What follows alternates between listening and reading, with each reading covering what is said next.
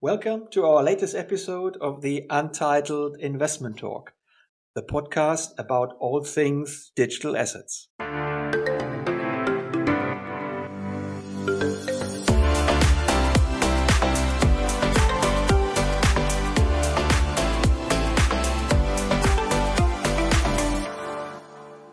Really happy to be back again here to our Untitled Investment Talk. My name is Carl Michael, and I'm here with my esteemed colleague Simon, also from Untitled Investment Expertise. Simon, how are you? I'm great. Thank you very much. It's always a pleasure to be here with you. Yeah, and again, today we have a guest, and we have a very, very special guest with a very special topic we want to discuss today. With us is Thorsten Hoffmann from Australia, a filmmaker, an entrepreneur, and a consultant. Thorsten shot a movie, or what we would call a very lively, entertaining, and informative documentary about Bitcoin, blockchains, and the future of the internet. It's called Cryptopia and was launched late last year or early this year. Question of how you define it. I had the pleasure to attend the European launch event in Berlin here early this year, which some of our colleagues from Untitled Inc., Oliver Krause, Daniel Peach helped to organize. It was really, really a cool movie, a great event. And so it's a very big pleasure to have you with us here, Thorsten. Welcome.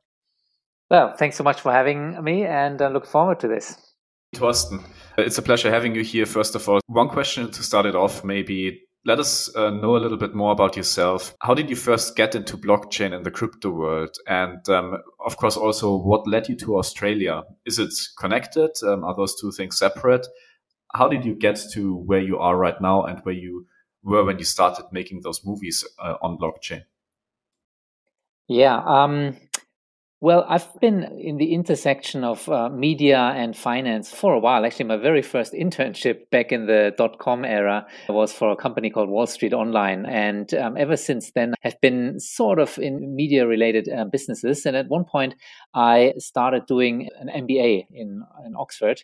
And one of my topics I had to write a paper on in 2009 was alternative currencies. It was like one of those topics that always fascinated me. So I kind of chose it, and I started down the rabbit hole to understand how our normal currencies, so government fiat currencies, are kind of like a weird system. And I looked at some of these script monies, local currencies that are usually in paper form that circulate in some German towns, some Swiss towns, and some American cities. And that was kind of my introduction to the topic. And then about 4 years later, when I heard about Bitcoin the first time, I guess it clicked pretty quickly for me. You know, usually people say, oh, Bitcoin, that must be a scam, right? And it takes a while. But for me, since I had done this kind of academic research on it, on the topic earlier, it clicked. And for me, it was clear that, oh, I have to do something. You know, some people start a podcast, some people write a book. And for me, it was just making a movie because at the time I was representing many documentary filmmakers. So I think that's my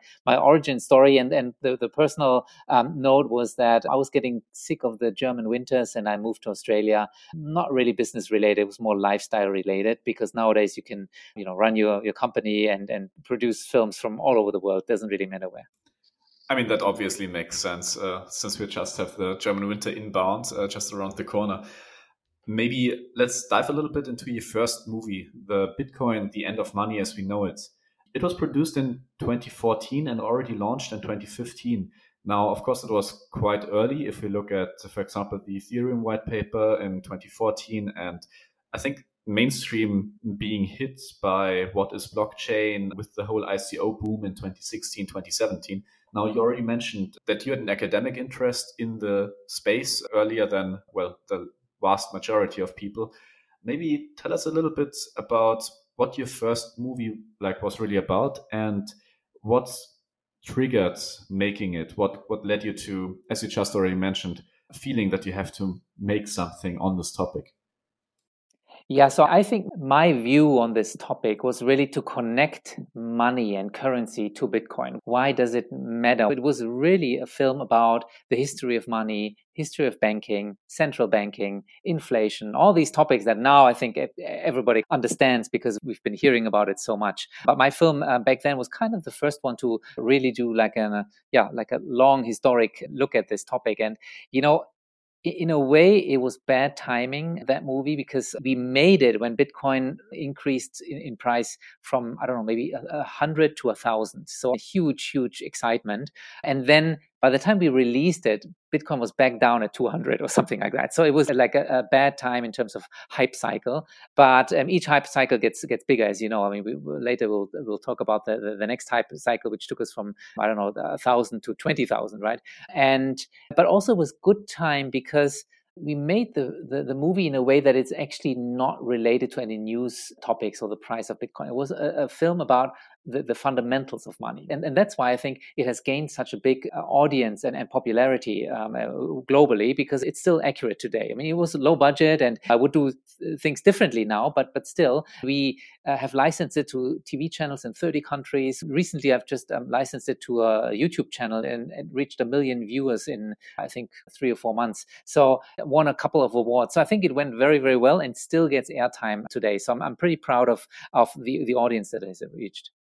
Yeah, I think you mentioned a very interesting topic here. How much FOMO and FUD really influence many things we're doing in the blockchain space, and how people tend to not be very interested when Bitcoin is at around, let's say now, 8 or 9,000. All of a sudden, everyone wants to get in again once it's above 15,000. And of course, that applies to many things, maybe also in the consulting space, in the movie making space. Everyone's interested when things get overheated again.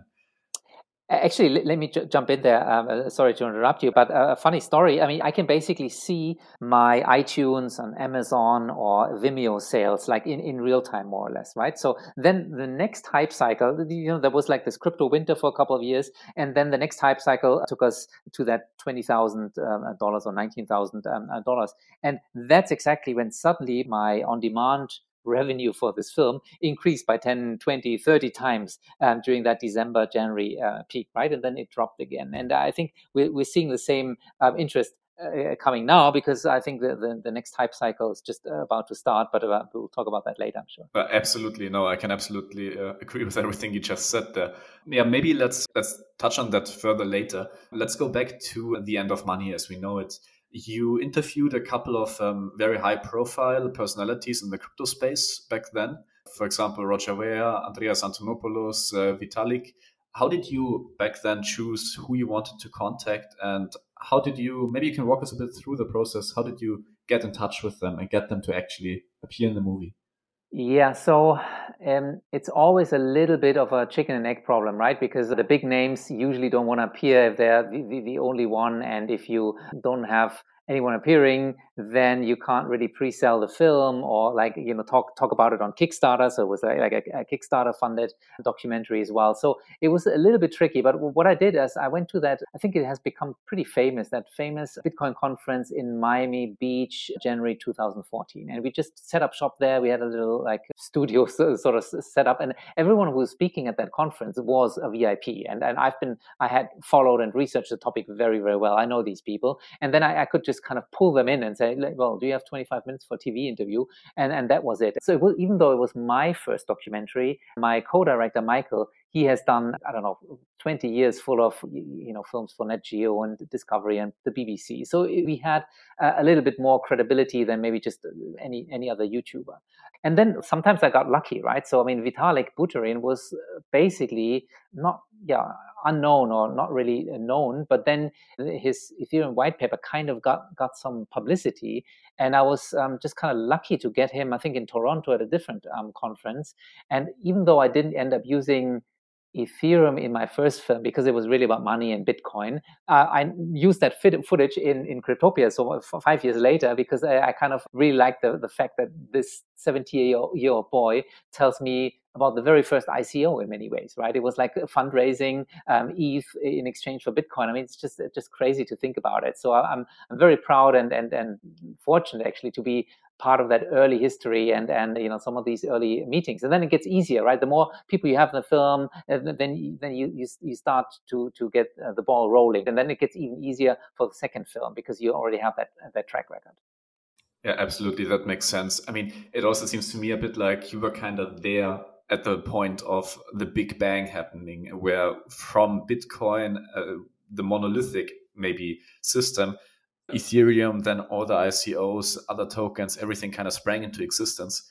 And you were right there, right at the beginning, and kind of started doing interviews and started with your documentary before everything really blasted off into overdrive.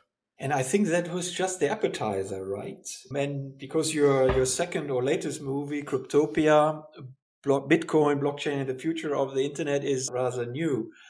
But why did you choose again the same topic?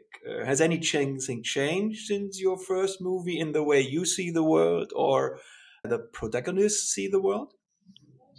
Yeah, so I think it was just time to do a recap and time to revisit those big brains and big egos from 5 years earlier and see what have they been up to. I mean, Vitalik Buterin is a good example. He was a nobody teenager, and now he's kind of this wunderkind that is kind of in charge of building DeFi, that people have entrusted hundreds of billions of dollars into that ecosystem.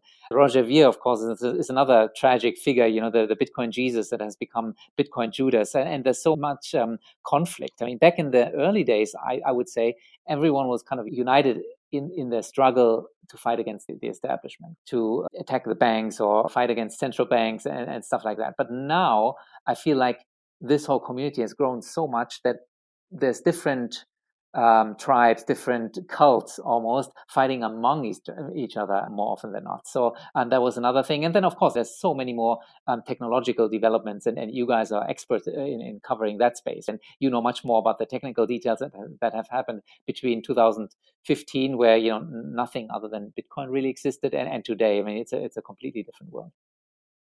I fully agree. So that's kind of halfway evolutionary, halfway revolutionary development in this period. But let's dive deeper into the Cryptopia, the new movie.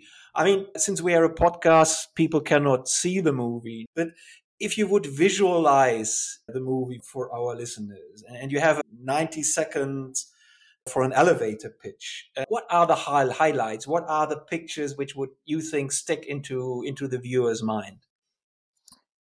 Yeah, so you mentioned the structure and the subtitle twice, and that's how I usually start it. So this is a film about Bitcoin, blockchains, and the future of the internet. 3 parts. We start with Bitcoin. That's where it all starts. The biggest, most important project. Then we talk about all these other new blockchains, starting from Litecoin and other cryptocurrencies. And then, of course, Ethereum. And then basically we end with a big global vision about this new decentralized Web 3.0, right? How can we maybe use this technology, blockchain technology, to get rid of our digital overlords, right? The Googles and the Amazons. How can we maybe take control back of our privacy and data and identity and things like that. So it's a very, very ambitious, very fast-paced documentary produced for the cinema, supported by Norddeutscher Rundfunk, so one of the public broadcasters here in Germany, supported by Screen Australia, the Film Commission in Australia. So a big, major production with basically covering the entire ecosystem, the entire industry, and all of its narratives, all the controversial figures and the most interesting projects. This, I think, gives a good overview of the structure and what people could expect. You had a couple of launch events. Due to Corona, unfortunately, I think your promotional tour got a little bit interrupted, but you found ways around it. But if you recall the events you already had, and I think you had events in Asia, you had events in Europe, I don't know if elsewhere, how did the audience react? And was there a difference, by the way, between the Asian community and the European community? Can you enlighten us a little bit, or enlighten our listeners a little bit on this? Yeah, so you're absolutely right. So the original plan was to do like this global cinema tour, and I got stuck here in Europe because of the coronavirus, and obviously cinemas are still closed in many countries. But to answer the first part of your question, so the cinema events were really a great get together for the entire community, and you've been to the one in Berlin, where basically you've seen some of the Bitcoin maximalists and some of the early investors. You see the whole blockchain tech ecosystem, right? The startups and the accountants and the lawyers around that space, and just also general public, people who actually do not know much about the topic. But I mean, what better way to learn and interact than to watch a 1.5 hour or 80-minute long documentary? So I think it was a good mix of people. people. And what I really, really liked is like that excitement. So it wasn't like about me as the filmmaker doing a Q&A. No, it was about actually meeting the whole local scene, whether it was in Melbourne or in Berlin or in Luxembourg or wherever. That was really what I liked best. And what was the reaction? So I think I've done my job well if there's always some people disagreeing, right? So the Bitcoin maximalists don't like that I talk too much about Bitcoin Cash, right? And then the Ethereum people say, well, yeah, but you should have talked more about DeFi and this application, right? And then, of course, everyone who owns some other coins from projects that I haven't mentioned, they're not happy. So there's always a little bit of that, but most of the times they are kind of telling me, well, you did a good job, a neutral and unbiased view of the whole ecosystem, which is, I think, very, very hard to do. And I tried my best to remain unbiased. So there's a few critical voices in there. There's a few, cultists that are maybe too much into the BTC or BCH camp. But overall, I think the balance was about right. And yeah, of course, there's always going to be people upset. But overall, people like the film. We are at, I think, 8.9 on IMDb at the moment. We still have a 5.0 rating on Amazon globally. It's not on Amazon Germany. But yeah, no, things are going very, very well indeed. Okay, well, I can tell you personally, the scenes I remember next to some of the interview scenes most was this bunker vault scene in Switzerland, right? And the other one was in the interview, the sentence "magical things will happen." Can you elaborate a little bit on these two scenes in your movie? Yeah, so the Bitcoin bunker scene is indeed the most popular. And like when you read coverage about the film or reviews or a post, a lot of people will reference that scene. So basically, we took our film crew to a secret military bunker, decommissioned bunker in Switzerland, where 1/5 of the private keys are held for allegedly about, I think, $20 billion worth of Bitcoin. So these are managed by a Swiss company. The exchange sitting on top is Xapo in America. They have, I think, about 7 million customers, mostly in emerging markets. I think by now probably 10 million customers. So it's a major Bitcoin cold storage facility. And we were the first film crew to ever be allowed in. The challenge was, of course, to get the guy talking, right? And because we the security guards were a little bit uneasy, we weren't allowed to film some of the security measures, and we basically had to shift the scene a little bit around, show a door earlier that was actually later, just to make sure that nobody could use that footage to break into the place. But it's impossible to, you can get near it anyway. So these people are super paranoid, and they're getting paid for being super paranoid. So that was super exciting, and the whole crew, these are all TV professionals, they've never seen anything like it. So I think no point talking about it more. I think people just need to see it. And look, actually, I'm going to maybe focus on another scene that people really kind of liked. So what maybe many of us don't realize is the history of the internet. The internet is a 50-year-old technology. And for the first 10, 20 years, there wasn't really a killer app until maybe email came along, or maybe then the web browser, obviously the World Wide Web. And I had the chance and privilege to meet and interview Robert Kahn, who was one of the two inventors of TCP/IP. And just to get that historical perspective, and then also to go to the Computer History Museum in Silicon Valley, we have an academic in Oxford also explaining about the history of innovation. I think that context setting is super, super important. And, I can't tell you how many people told me, let's get rid of that chapter. It's not really relevant. Let's drive the story home. And why do we do this historic detour? But I do find it super, super interesting. And because everything that happened 40, 30, 20 years ago, the dot-com boom, the stock market, the IPOs back in the days, the people saying on the internet, there's only, scams and child pornography on the internet. All these stories that you hear about Bitcoin and blockchain now, it's copy paste, and that is just, I think, a very important historic lesson, and I really enjoyed writing and directing that part of the film. No, yeah, I absolutely agree. I think one of the most amazing things about the internet and about the digital world in total, and of course also cryptography, is that unlike for many technologies that really define our lives nowadays, many of even most of the great people that developed and worked on these technologies are still alive, and you can actually still meet them and talk to them. So I think maybe to switch over a bit to another topic, Robert Shiller, the Nobel laureate, I think mentioned just recently in his book Behavioral Economics that Bitcoin is so interesting, amongst other things, because the narrative around it is the finance narrative. And people see banks and the financial system as powerful. They see it as sexy in a way. They see the bankers and the finance guys as the one in charge, after even ahead of the politicians. So you also focused a lot on the financial cryptocurrency side of blockchain. Maybe you can elaborate a bit more on why that was the main focus, and what do you think about, of course, other applications like self-sovereign identity management, tracing of origins of commodities, verification, supply chain management, all those maybe use cases that we hear a lot more from consultants, that we read often in papers, but seem to be a lot less sexy for the narrative and for the story. Yeah, you touch on maybe one of the weak points in the film, right? Because I obviously have limited time, and there's so many interesting, sexy, and brand new developments. But as a filmmaker, I also have to be careful not to go down too deep into rabbit holes. So I think my job is to explain the principles. So what is a public chain, right? And why does it matter? Why could it unseat the current financial system? And what are private blockchains, and what are they good for? And why will they matter, right? But not to go too deep into specific use cases, because I have to make a film that's still relevant in 3 or 4 or 5 years. Otherwise, I'm losing money on this whole enterprise. So look, I wish I could dive deep on these topics. I'm certainly not an expert. I would have loved to talk to more experts like yourselves about it.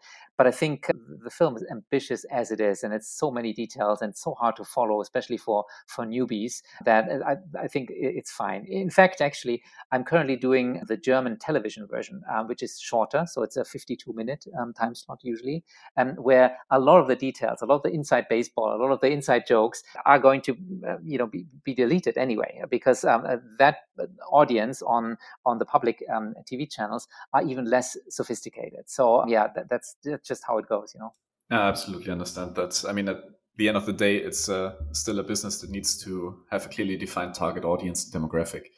So maybe to have a bit more lighthearted topic, as you were shooting the documentary and you did it over the course of about 2 years, and of course you put a lot of effort, a lot of love and time into it. You went around the entire world, you've met so many people, you did a scene in a helicopter, of course the bunker, as Carmichael mentioned. What was for you the most entertaining and the most fun moment or day of shooting the movie? On the one hand side, and on the other, was there like one really critical point where you thought, hey, this might be make it or break it? Yeah, wow, these are good questions. So the most fun to shoot is the bunker scene. I just have to admit that. But the other question is a tricky one, right? So what is make it or break it is hard, because I have so many interviewees, right? I have like 60 hours of interview footage. Yes, surely I can find good 30 minutes of it for the film. That was never really a concern, because I know this space. I'm not a tourist filmmaker. I'm really part of the community. So that wasn't tricky. But I will tell you, like, a topic that was dangerous and maybe controversial. So we had arranged an interview with the Craig Wright camp, and then slowly via my Australian connections and some other knocking on doors and asking for favors, we finally got the interview with Craig Wright, who's definitely the most controversial character. Especially 1 year ago, 1.5 years ago, he was all over the news. Maybe nowadays he's a little bit less visible. But basically, the tricky part here is, how do you give someone enough room to at least explain his worldview, but at the same time not give him a platform for his propaganda, right? So I am very well aware that 98% of the ecosystem and the industry thinks he's a scammer, right? But that it's not my job to expose him. That's a different film. My job is to find the 2 or 3 topics that actually do make a lot of sense, and where he has maybe some points nobody else has talked about, right? So I'm not talking about the Satoshi origin story. That's a different film. But I find it highly interesting that there's one guy in this entire space that is all about patents, right? Nobody else talks about patents. And then this idea of these super big blocks. I mean, who knows whether they will work? Probably not. But that's not my job as a filmmaker to do a technical assessment. But I think those are the 2 points that we focused on, and we give him 3 or 4 minutes, and people have really criticized me. But after seeing this, they say, well, actually, I think you walked a fine line, but I make it kind of clear by adding other voices, right, to introduce him, and also to leave that scene in a way that it doesn't mean I'm supporting or giving him a platform. Yeah, I can see that's being a very touchy topic that might backfire. But I mean, at the end of the day, I understand that's kind of the hallmarks of a good documentary, that you make voices heard without letting them necessarily promote their worldview. Torsten, you said you even prepared with a lot of diligence for your first movie, and you're an expert in this field, whatever you say here. But was there any big new insight you gained during shooting this Cryptopia film with regards to blockchain, crypto industry in general? Yeah, let me just quickly double click on the earlier point, and then I'll go right there. So one of the things that I learned is definitely that I have dozens and dozens of hours of footage of people telling me their worldview and telling me their special coin and their projects and their view in the world. And that's great, but nobody's going to watch 20 hours of footage. I mean, that's what podcasts are for on YouTube clips, right? This is a cinema documentary, so it must be entertaining. So basically, as a filmmaker, you also want to see the emotions behind it. You want to see that moment where somebody really gets angry or really gets passionate or really gets excited about something. Mm-hmm. And so that is that was my learning as a filmmaker as well. And when you see the film, you can watch the jumping from one emotional highlight to the next drama to the next, so just to keep the audience kind of engaged. And then to answer your question a bit more on a technical level, yeah, I think when we started making it, this whole Bitcoin Cash fork civil war was like a big story, which now, when we released it, was less so. So I think dedicating 8 minutes or whatever it is in the film is right, because I think it is a historical important moment. It's important to understand both of those camps and where they come from. But clearly, I mean, this is less relevant today, no doubt about it. And clearly, on the other hand, DeFi and the whole, Ethereum ecosystem and all these new protocols that are being built around it, and the locked up value in all these tokens and the digital assets tied to some of the blockchains. I mean, this is a space that's growing like madness, and I wasn't quite ready for that. I don't really cover it maybe enough in my film. So there's a topic for your next film defined already, right? Yes, exactly. But let's maybe go back to your Cryptopia premiere event in Berlin here, end of February, where I really had the pleasure to be in the audience. It was really packed, very interesting, heterogeneous audience, but I still had the impression most of them are coming from the classical crypto scene or very much close to blockchain topics. Since this podcast here is for institutional investors as well, and also from traditional incumbent institutional investors, do you think, and I personally think, but I would like to ask you this question, is this documentary also relevant for professional and traditional larger institutional investors? Do you have experience in showing these movies to whatever big banks, funds, etc.?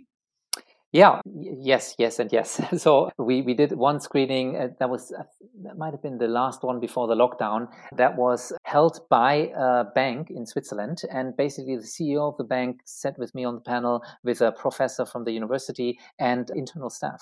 The short message is, look, this is an important shift in our industry. We need to be across this. And here's 2 or 3 things that we will introduce in the future to our customers. So that was an internal bank event. So 100% yes to your question.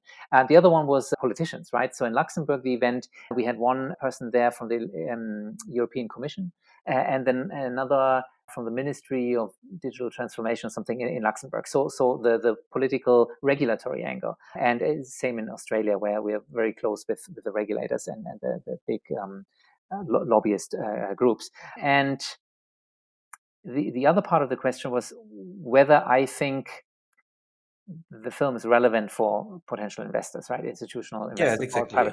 Yeah. And my view on this is this: a film like this is like the top end of the funnel, right?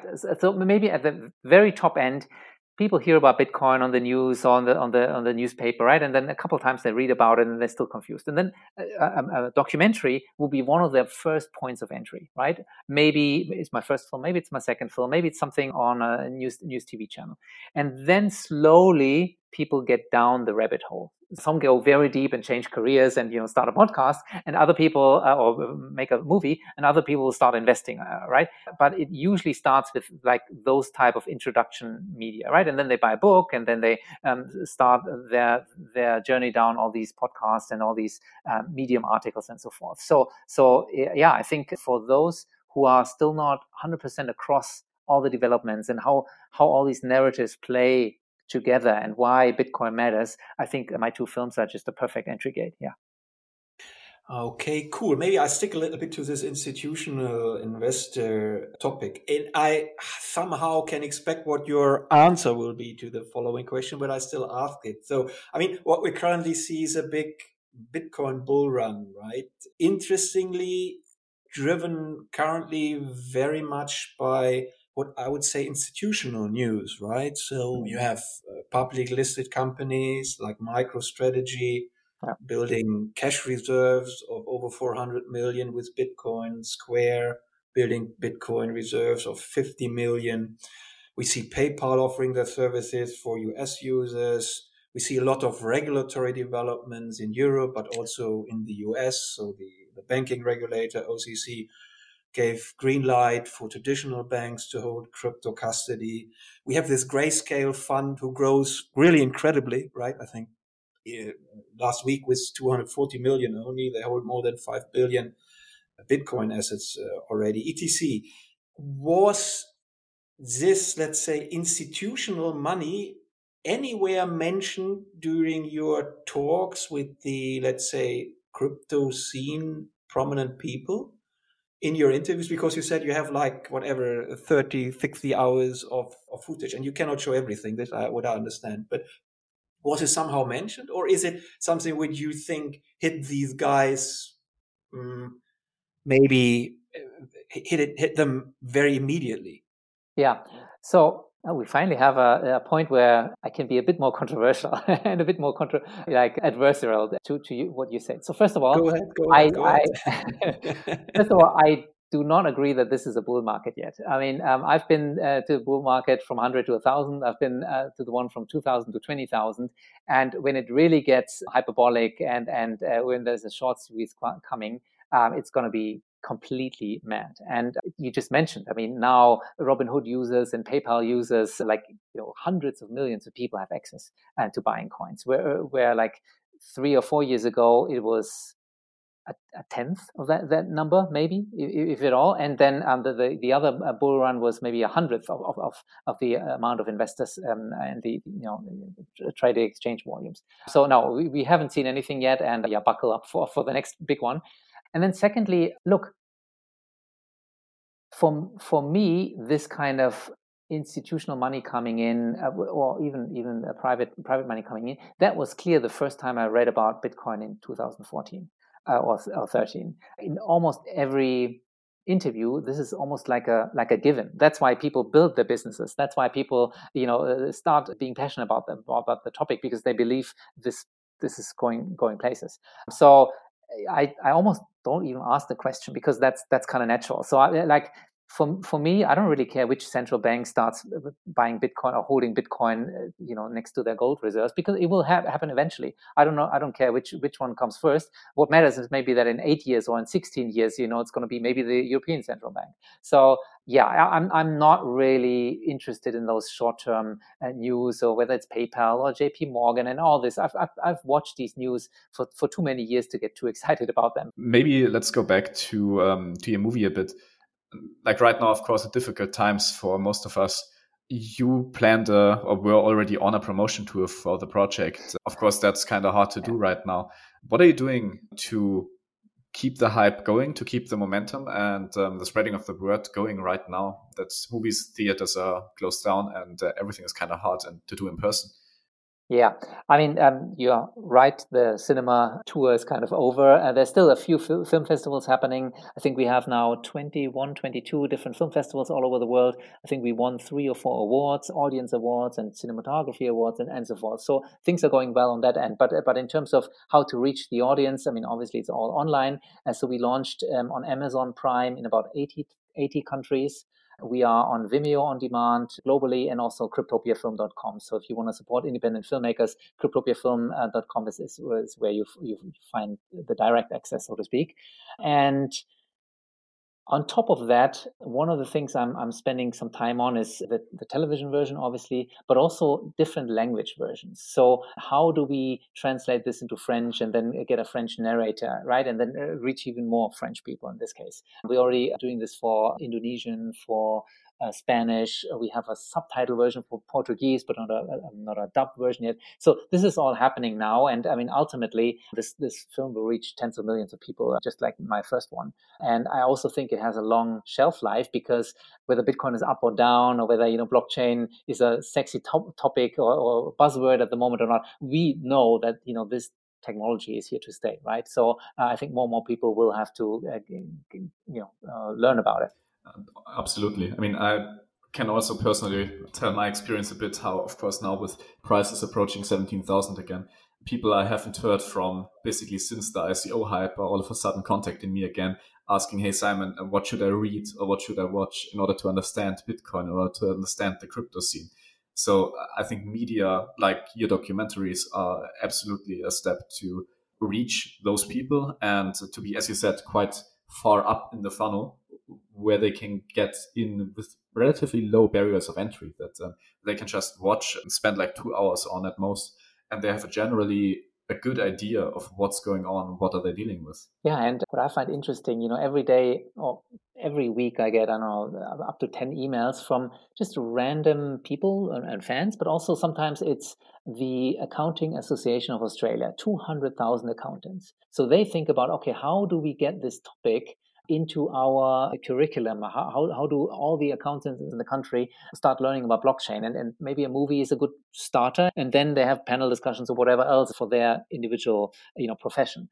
Or maybe it's college professors, right? I've done a number of sessions with universities. So there's so much interest from so many different angles that it's hard for me to say, well, this is the audience or this is who this film is for. It's actually quite broad.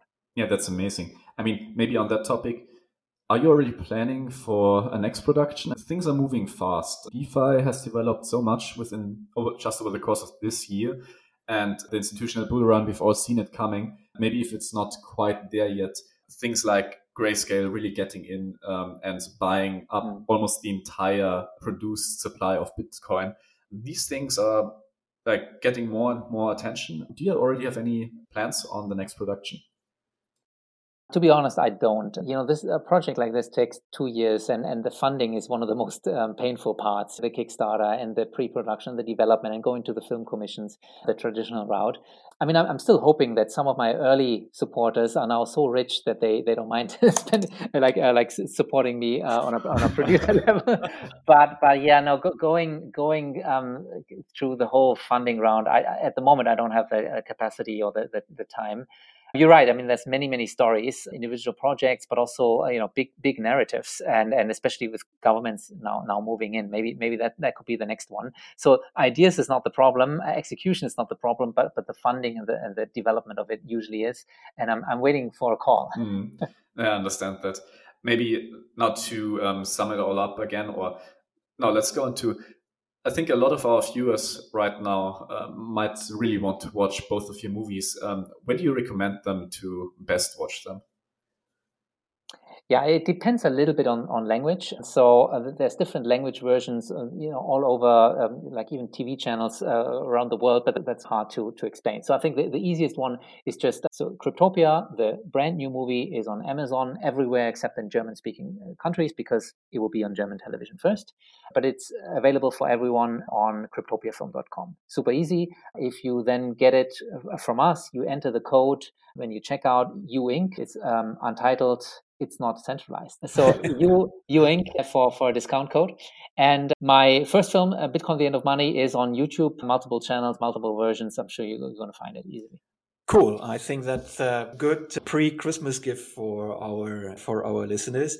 And to end this interview, we normally ask the golden question at the end. And the golden question for you is maybe a little bit back to the roots. The end of money near, Thorsten? Yeah, in many ways I could take this. I've obviously been thinking about this quite a lot because now I'm kind of stuck with this title that I chose 6 years ago, with The End of Money as We Know It, which is a grand claim. I mean, obviously, no. We will always exchange value. We will always have, not always, but we will have national currencies for a long, long time, even though they might go blockchain, they might go digitized, the central bank digital currencies. Yeah, so my big answer would be no. I'm less interested of what's ending. I'm more interested in what's coming. And I mean, obviously, Bitcoin as digital gold is here to stay. Obviously, all these DeFi projects, getting so much traction. It's a new investment class. There's so many exciting things happening, and you cover it in this podcast. So that's what I'm super excited about, and that would be my answer. Thorsten, we thank you very much for the time you spent with us. It was a cool, interesting interview. And the filmmakers are not the guys we are normally talking to, but I think even the institutional investor community and professional investors are very much keen about learning even more about the scene. And I think your movies are absolutely great facility to do so. Yes, Simon, also thank you for being a co-host today. And thank you to all our listeners for listening to this show, and stay loyal and wait for the next very exciting Untitled Investment Talk.